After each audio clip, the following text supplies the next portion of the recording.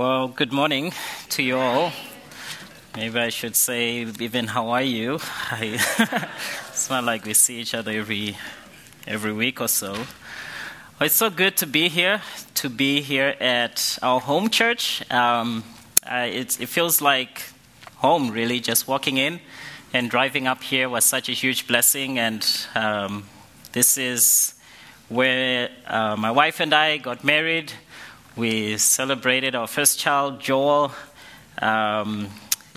just the church where we got sent out from, and all these memories. So we are so thankful, even after arriving, to have this as the first church that we go and preach at. So thankful for your prayers and just how God has been working here as well. And I look forward to the time where we get to share more. I believe we'll be together about 3 times before we leave in December. So there'll be plenty of time to do that. Danny and the kids obviously really wish they could be here, and they were very sad. But we trust in God's working and His sovereignty in all things, and that everything will work out for His good. But for the intents and purposes for today, we're going to be in God's Word. So if you have your Bibles, please turn over to Philippians chapter 2. Philippians chapter 2. And we will be working through verse 12 to verse 18. Philippians chapter 2, verse 12 to verse 18. Now, this little epistle or letter from Paul has been on my heart for a number of years. And oftentimes I ask myself why. And the main reason for this is just how it is so saturated by the gospel in just practical applications on how to work out the gospel in our lives.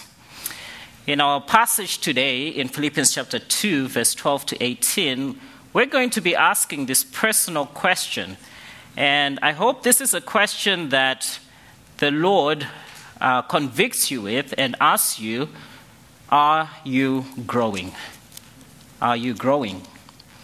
This is not a question that is supposed to be asked with you thinking about the person next to you or thinking about someone else in your mind, but this is between you and the Lord, where the Lord will be asking you this morning, if you call yourself Christian and have given your life to Christ, are you growing? In our passage today, Paul is writing to the church in Philippi while he's under house arrest in Rome, and he's under arrest for preaching the gospel. And as he writes this book, he's going to write primarily for 2 purposes. The first will be to thank the church in Philippi. He wants to thank them for caring for him while he's in prison. They've cared for him in 2 ways. They have sent a financial gift to him, and beyond that, they have sent to him another man called Epaphroditus to encourage him while he is under this house arrest. Day and night, he's chained to a Roman soldier, and these soldiers would rotate continuously. But Epaphroditus is sent to be that encouragement to Paul. The second reason Paul writes is to also encourage the church in the gospel. He wants them to know that while he has been imprisoned, the gospel itself has not been imprisoned. The gospel is not imprisoned in Paul's life, and the gospel should not be imprisoned in their life.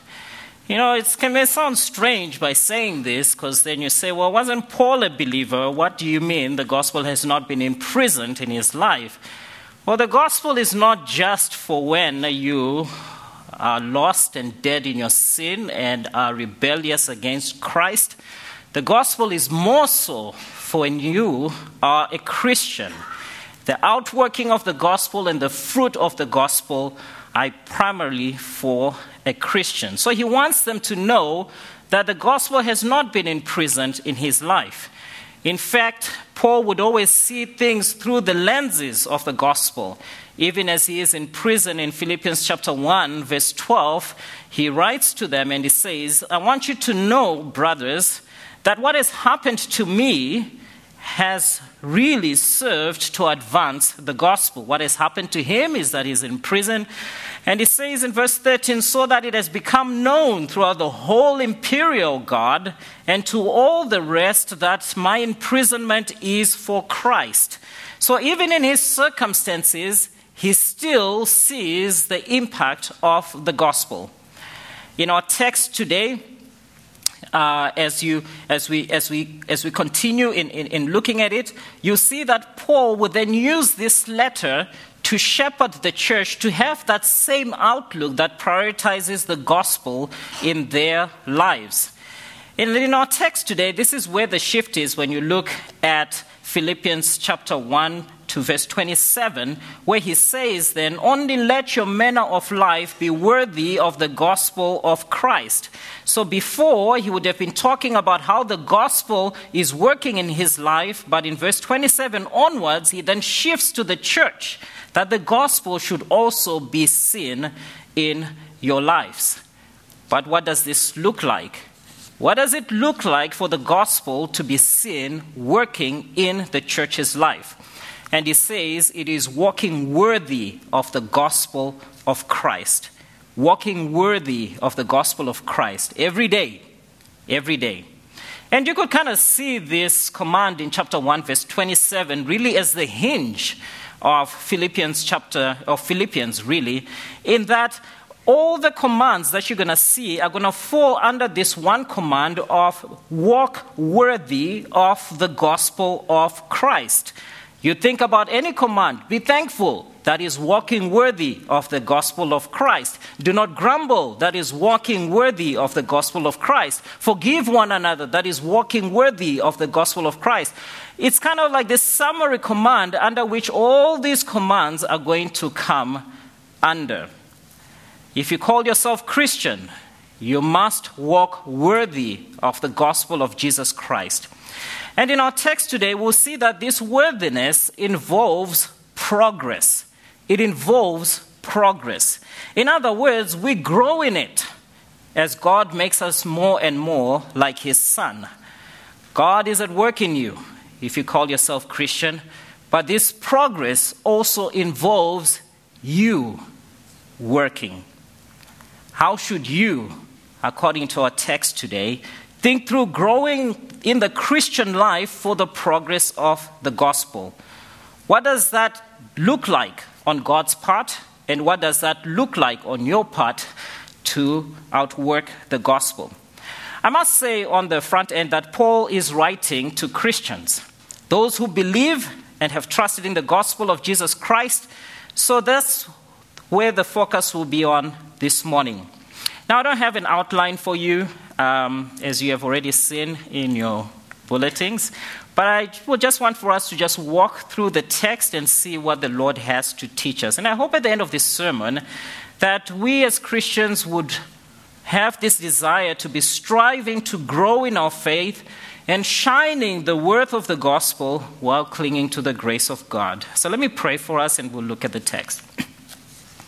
Father, thank you so much for your word this morning. I do pray that you help us to understand it, to work hard at understanding what you're saying to us personally, and that we may live in a way that is in a manner that is worthy of the gospel of Christ. I do pray, Father, that where we are unruly, you may rebuke us. Where we are faint-hearted, you may encourage us, and that you may help us where we are weak. And so, Holy Spirit, we pray that you may open our hearts to be able to focus on your word and hear you speak. Through your Son's name we pray. Amen.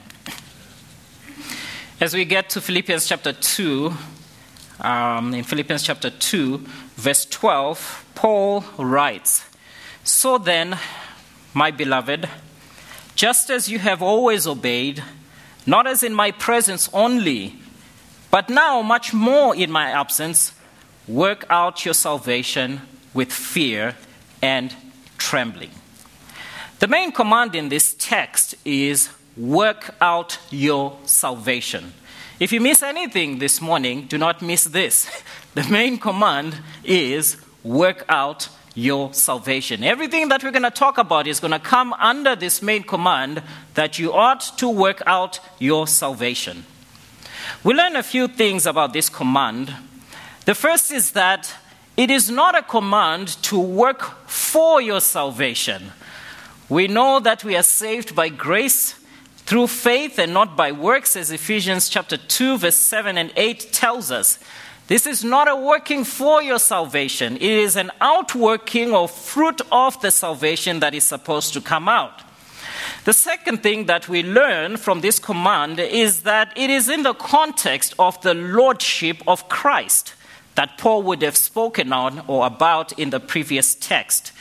We see through how the verse starts with those words, so then, or therefore, which connects it to the previous text.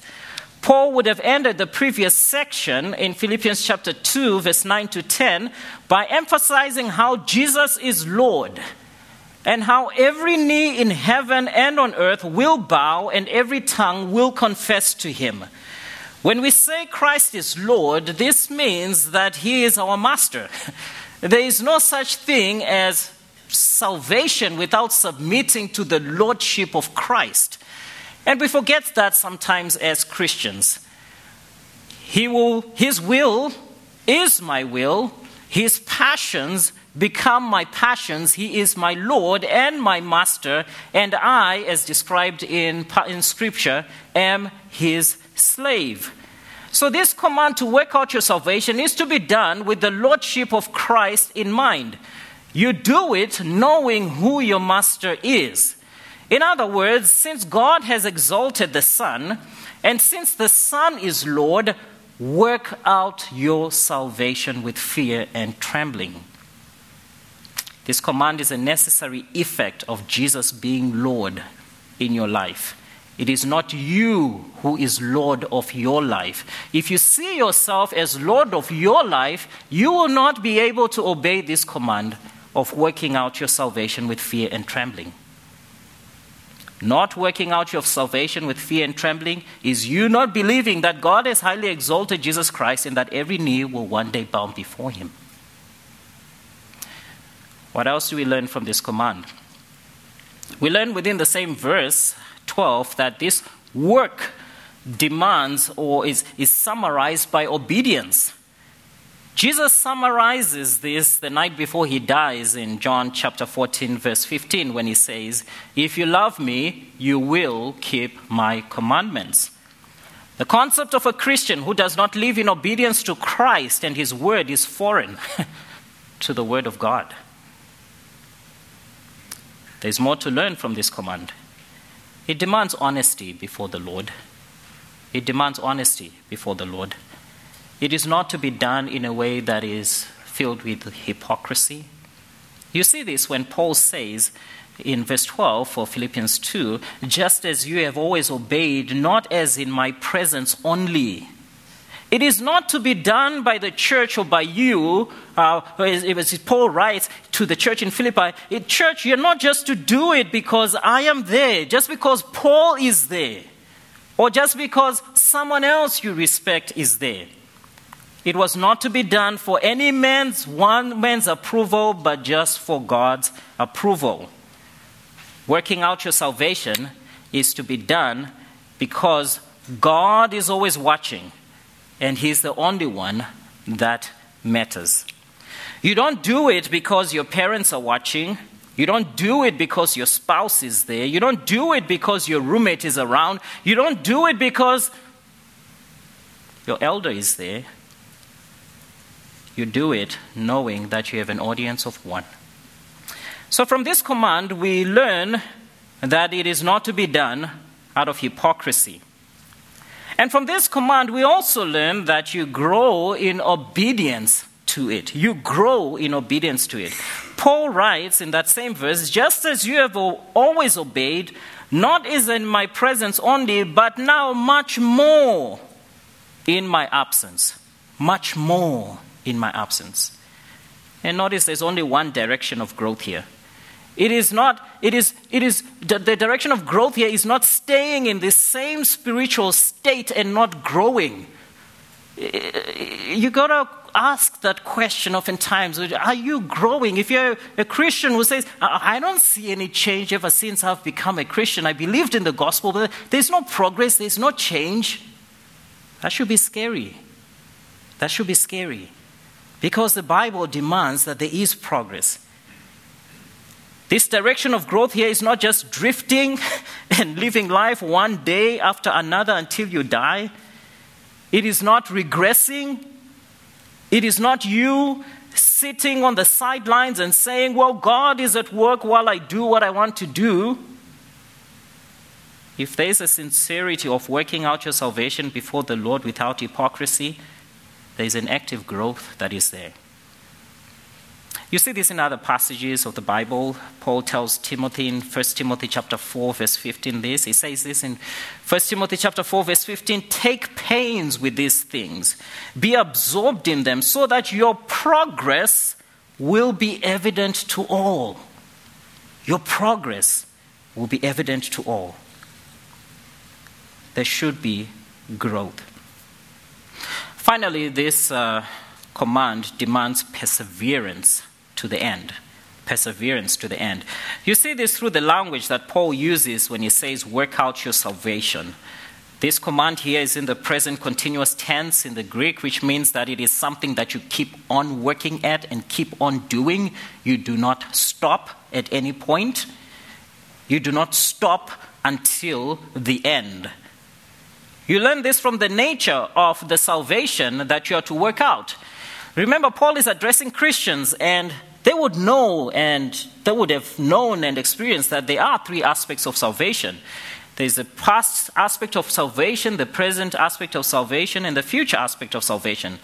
The past aspect of salvation, as we know for Christians, is justification, when we are redeemed, where you came to the Lord and you gave your life to the Lord, and God forgave you of your sin and declared you to be righteous. That is justification. That's the past aspect of salvation. And it is there that the work begins.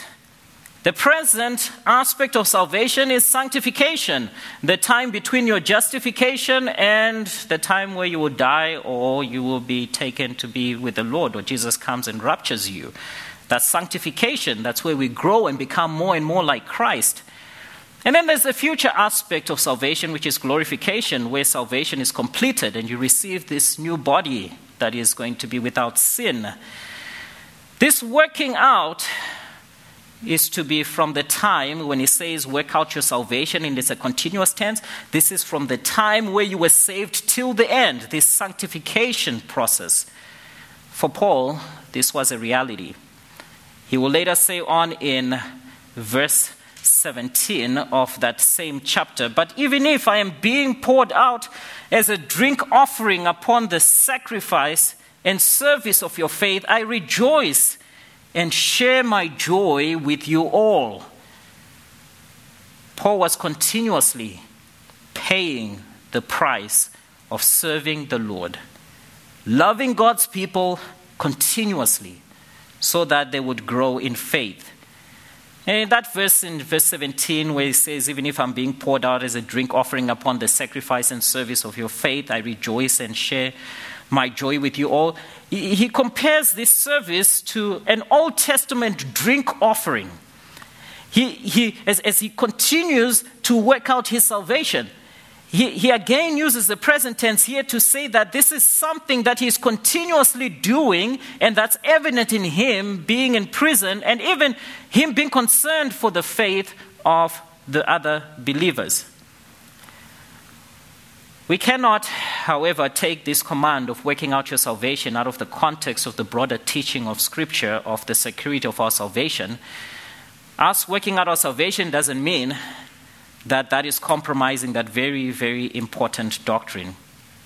It doesn't take away the promises of God in securing his children in Christ and persevering them till the end. But we also learn how we ought to obey this command. How do I obey this command of working out my salvation with fear and trembling? Look at verse 12 and how it ends. It ends with the words, work out your salvation with fear and trembling. With fear and trembling. We ought to fear Christ we ought to fear Christ because he is Lord. I find that oftentimes one of the great sins of the church is that we have stopped to fear Christ. We have become so casual with Jesus Christ. The name Jesus is just used everywhere. Even you walk around in the world, I don't know since I've gotten here how many times I've heard people swear using Jesus' name. It's just like any other name. But a Christian who understands who Jesus is has to have that healthy fear of his Lord and his Master. For him or her to be able to obey this command, to work out their salvation. The word for fear is phobos here. It has this idea of terror. And the word for trembling, traumas, in the Greek has the idea of shaking. There is a healthy, reverential fear that we are to have of Jesus that informs how we work out our salvation. That fear protects us from sin. That fear protects us from sin. For many Christians, their view of Jesus is just now a baby who is in a manger. But the fact that Jesus is Lord, we forget that Jesus is not just depicted as a lamb in the scriptures, but also as a lion. He is the same Jesus that every knee will bow in the context before in heaven and in hell. It's amazing when you think about that.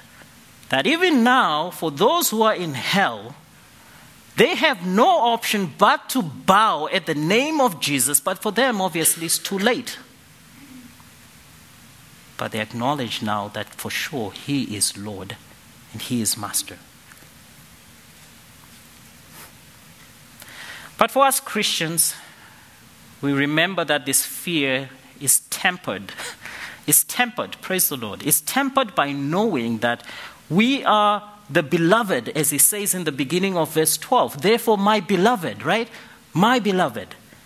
This fear is tempered by knowing that we are the beloved.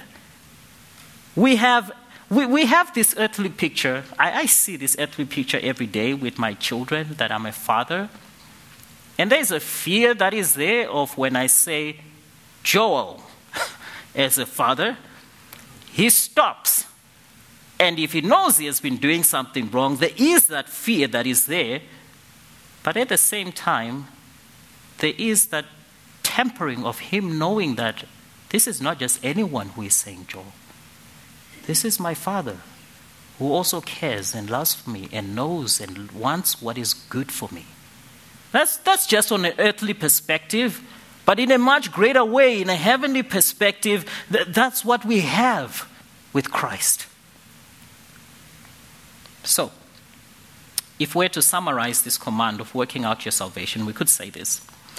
It is a working out with the lordship of Christ in view. It is a working out in obedience. It is a working out without hypocrisy. It is a working out that progresses, that perseveres with fear and trembling, knowing that your salvation is secure in Christ.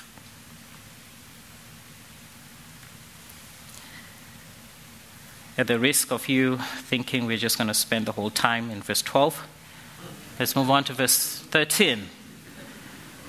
We also learn that this command of your responsibility to grow, that's what we've been talking about. You have a responsibility to grow. But it is not in conflict, at least in God's mind, it is not in conflict with divine grace. You read in verse 13, for it is God who is at work in you, both to will and to work for his good pleasure. So while you work out your salvation and you grow in becoming more like Christ, it is God who is working in you. Both are true. Apart from this divine grace that's mentioned, apart from this divine grace, verse 12, or you working out your salvation would not be possible. God is at work in you. He is the source of that energy of your working or your growing.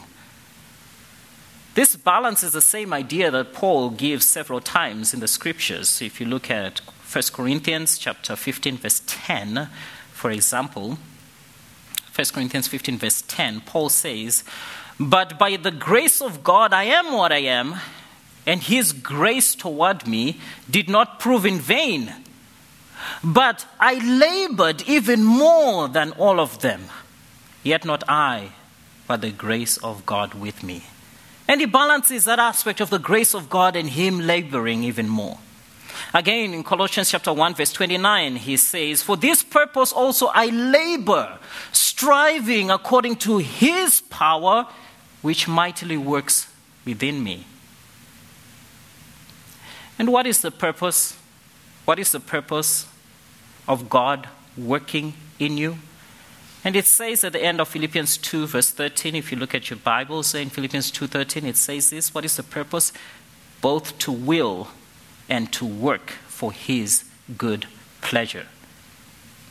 This is best interpreted not as God's will and work for his pleasure, but for your will and work for his pleasure.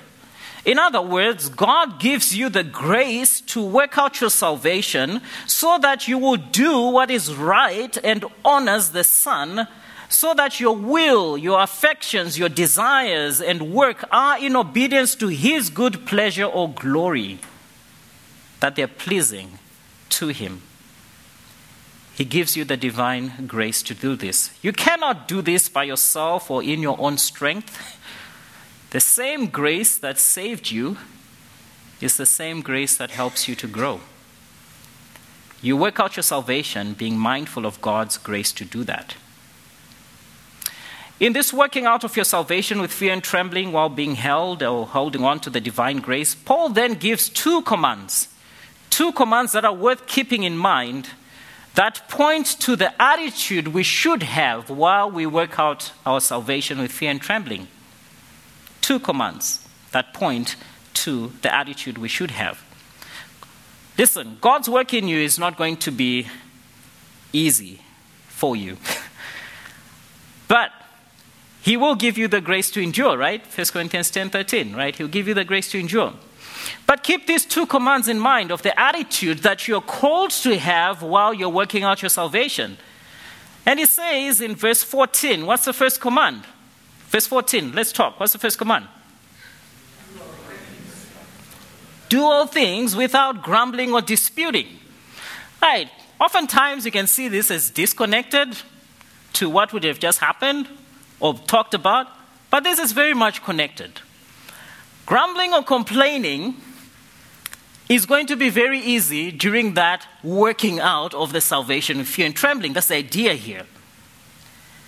Now, we have to talk about what it is not first. Grumbling or complaining here, I'm not talking about, doesn't mean that you shouldn't express your dislikes or disappointments or preferences, right? I don't like eggs, for example, right? I really don't. And if I say to you that I don't like eggs, that's just what it is, right? I just don't like eggs, and that's why I don't eat them. But you can't say then that's grumbling and complaining, because that's just a preference that's there. So it's not bad to say that, right? It's not grumbling when I say I hate my sin. There's that aspect in there, right? It is what grumbling and complaining here is that it is when you see someone not responding well to the things that disappoint us. Not responding well to the things that disappoint us. The things that we see as inconvenient, the things that are unpleasant. When things do not go according to our way or what we see as right, the heart behind that response is this sense of, I deserve better. I deserve better. And when that heart is motivating that response to what I don't like, then that's grumbling and complaining. You may not say it in that way, but the heart behind it would be, I deserve better. I deserve better food. I deserve better housing. Right? I deserve a better job. I deserve a better spouse. I deserve better treatment. I deserve that my family should be healthy today and not be at home, right, today. They should be here. Like, I don't deserve this. And so I complain.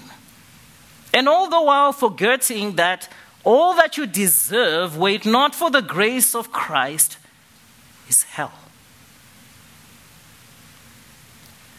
God will bring things in your life as you work out your salvation with fear and trembling, and as He works in you. Anything in His mind that does not go against who He is, and that will help you to know Christ better. And many times, that involves giving you things that you don't want, or taking away from you things that you really, really want. But He knows what's eternally good for you better than you do. We know what's temporarily good for us, right? But He knows what's eternally good for us. And when those things are in conflict, God can either give you something so that you may know Christ better, but you may not want it, or He may take away something from you so that you know Christ better. And this is the process of working out your salvation with fear and trembling. But when that happens, you know what's going to be easy to do? Right? The temptation will be to complain. The temptation will be to dispute or arguing or questioning or reasoning against that which the Lord puts in your life so that you might cherish Christ more.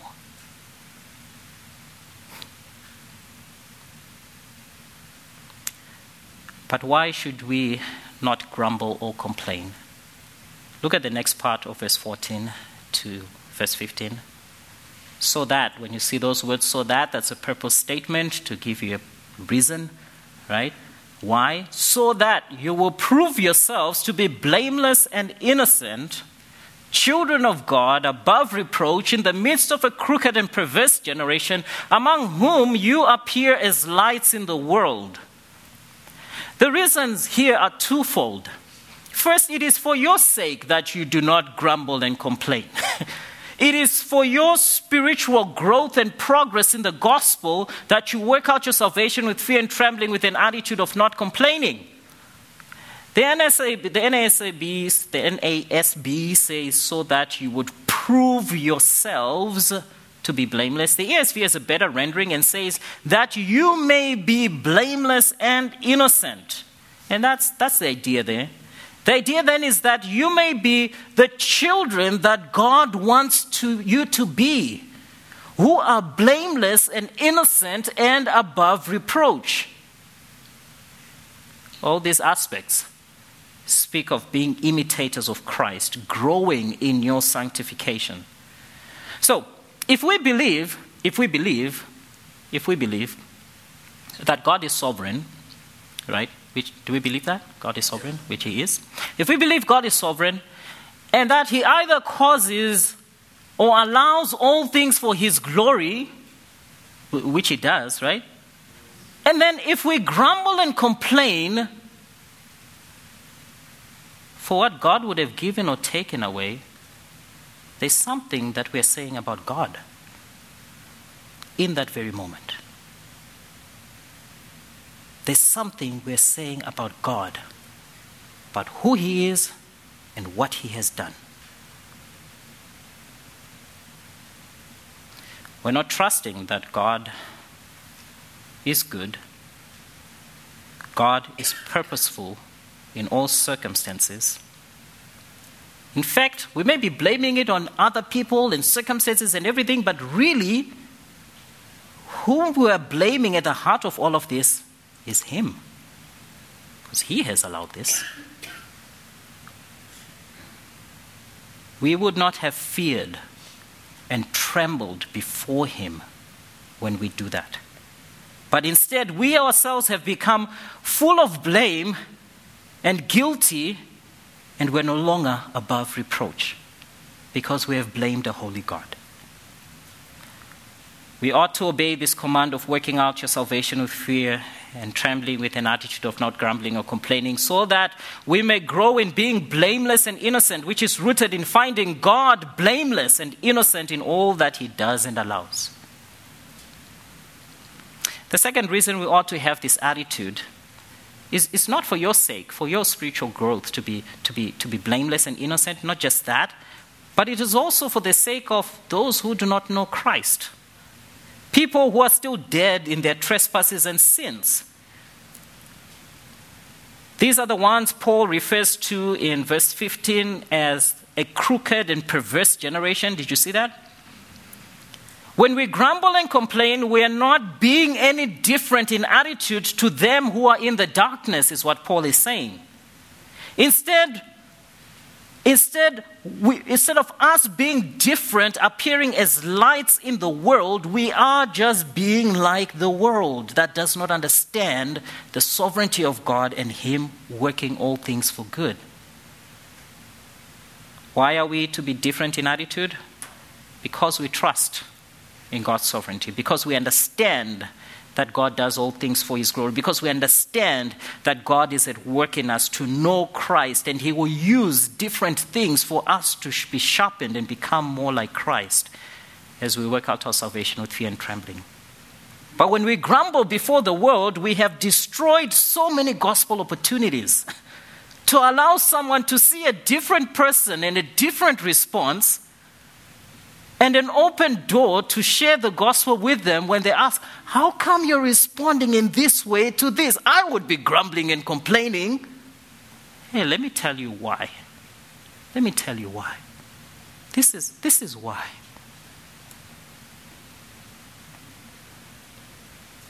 How is complaining helping or hindering you working out your salvation with fear and trembling? If you're known to be a complainer, sometimes it's interesting when you find people actually seeing that as a trophy. Like, I'm a complainer. I just complain, right? It's something like, should be like, oh, that's great. We cheer for you, great complainer. No.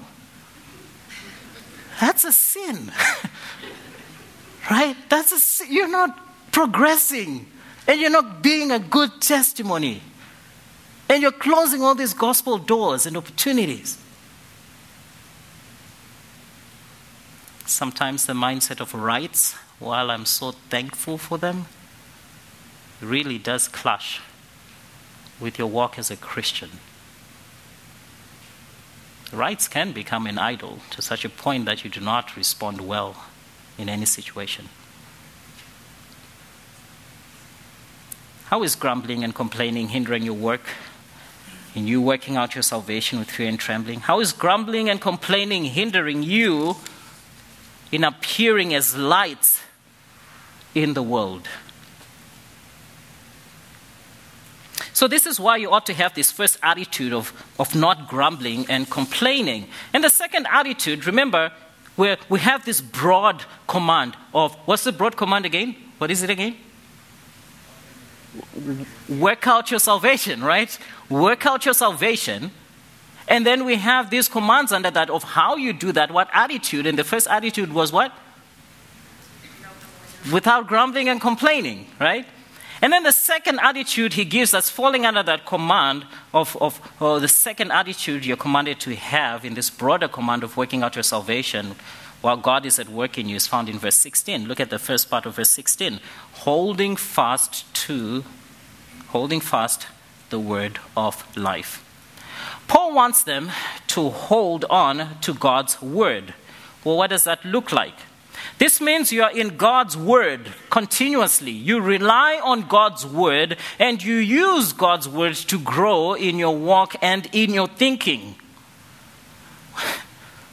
When in a situation you don't like, and it's easy for you to complain, if you are in God's word, you will remember Psalm 84 verse 11.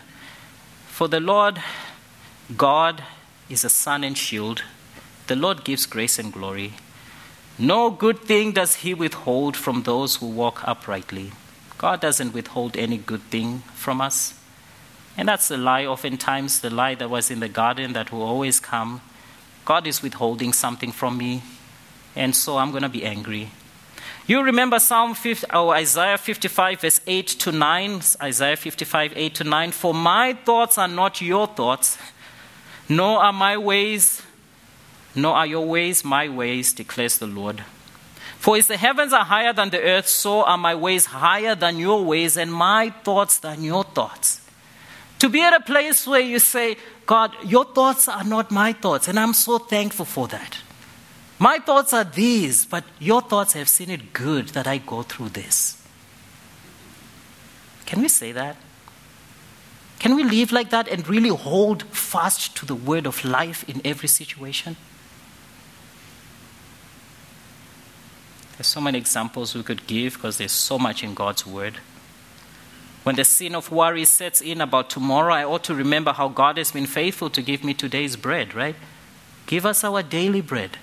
And it's interesting, it says, give us our daily bread. God never says we pray, give us our monthly bread and our yearly bread and our 10-year bread and our century bread. No, it's give us our daily bread because he wants me to trust him for tomorrow. But we forget those things. We forget those things.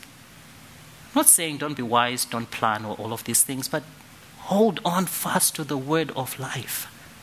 If you don't do that, that's where you start seeing this grumbling and complaining and not working out your salvation with fear and trembling and instead diverting to following the things of the world. But just like Paul did with the attitude of not grumbling or complaining, he gives a reason why you should hold on to the word of life. And he says that in verse 16, so that in the day of Christ I will have risen to glory because I did not run in vain nor toil in vain.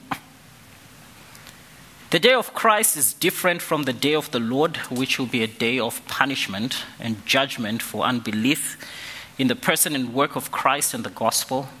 The day of Christ is for believers only, where they will receive rewards for working out their salvation and how they worked out their salvation with fear and trembling as God was at work in them.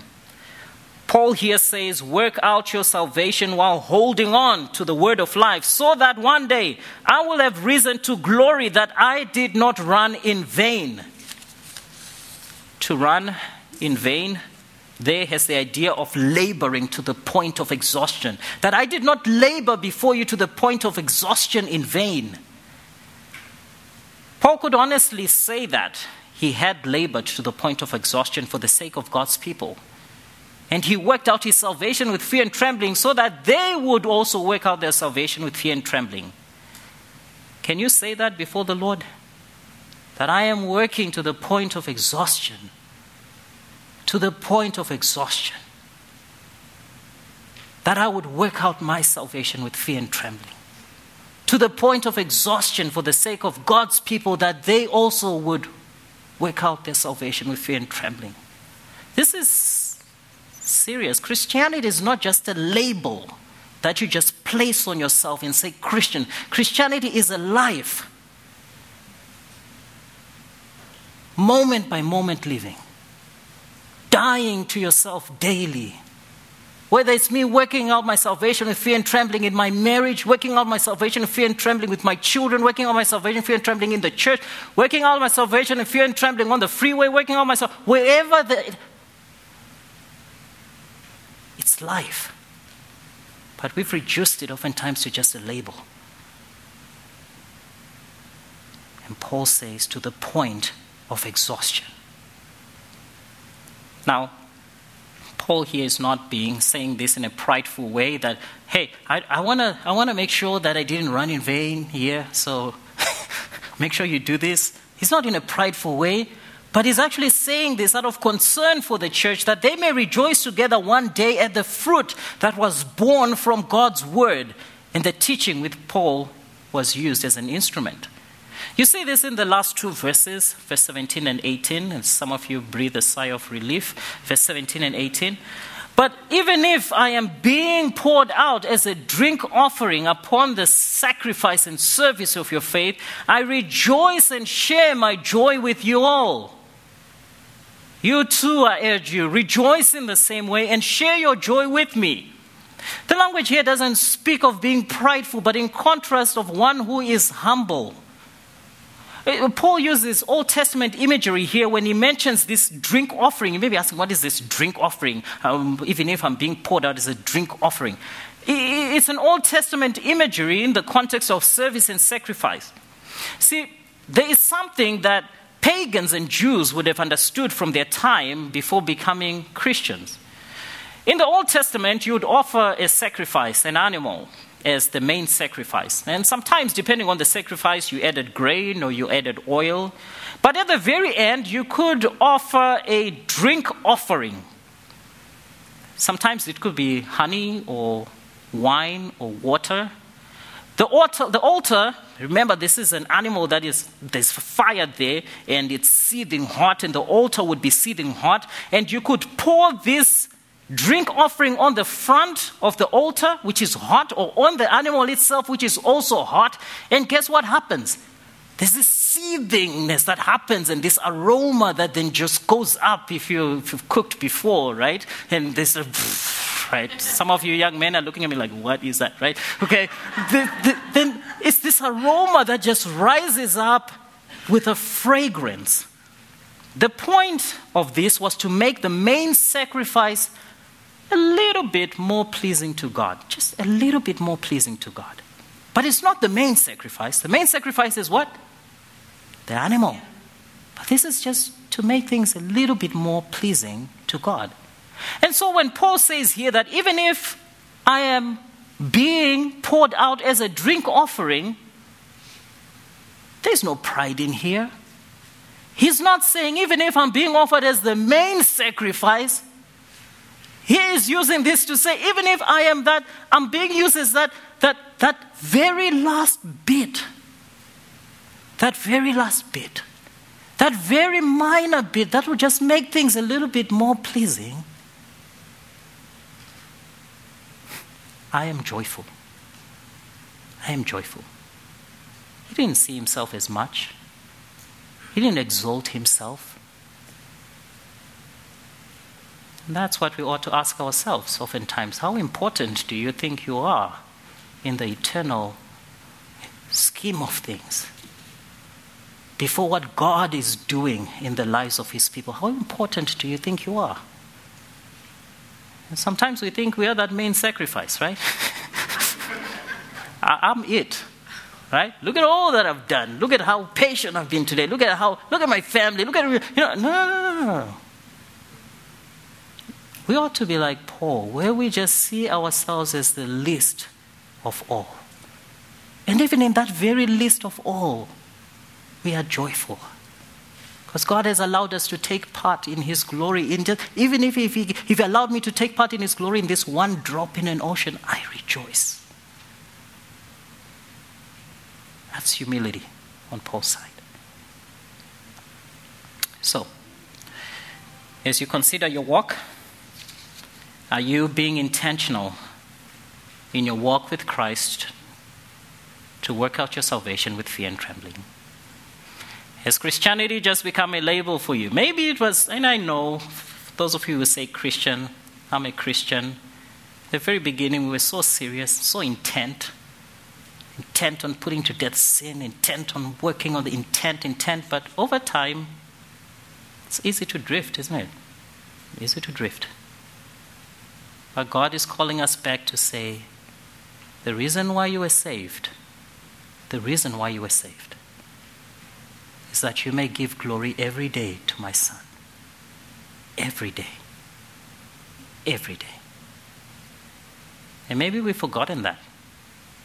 And you ought to do it with an attitude of knowing that this is God who is at work in me, of not complaining and disputing, an attitude of holding on to the word of life humbly every day. And I hope that's a reminder for us. Now close us with the same prayer that I opened us up with. So let us come before the Lord and pray. So, Father, may you rebuke us where we have become unruly. May you encourage us where we are faint-hearted. And may you help us where we are weak. Ask and pray this through your Son's name. Amen.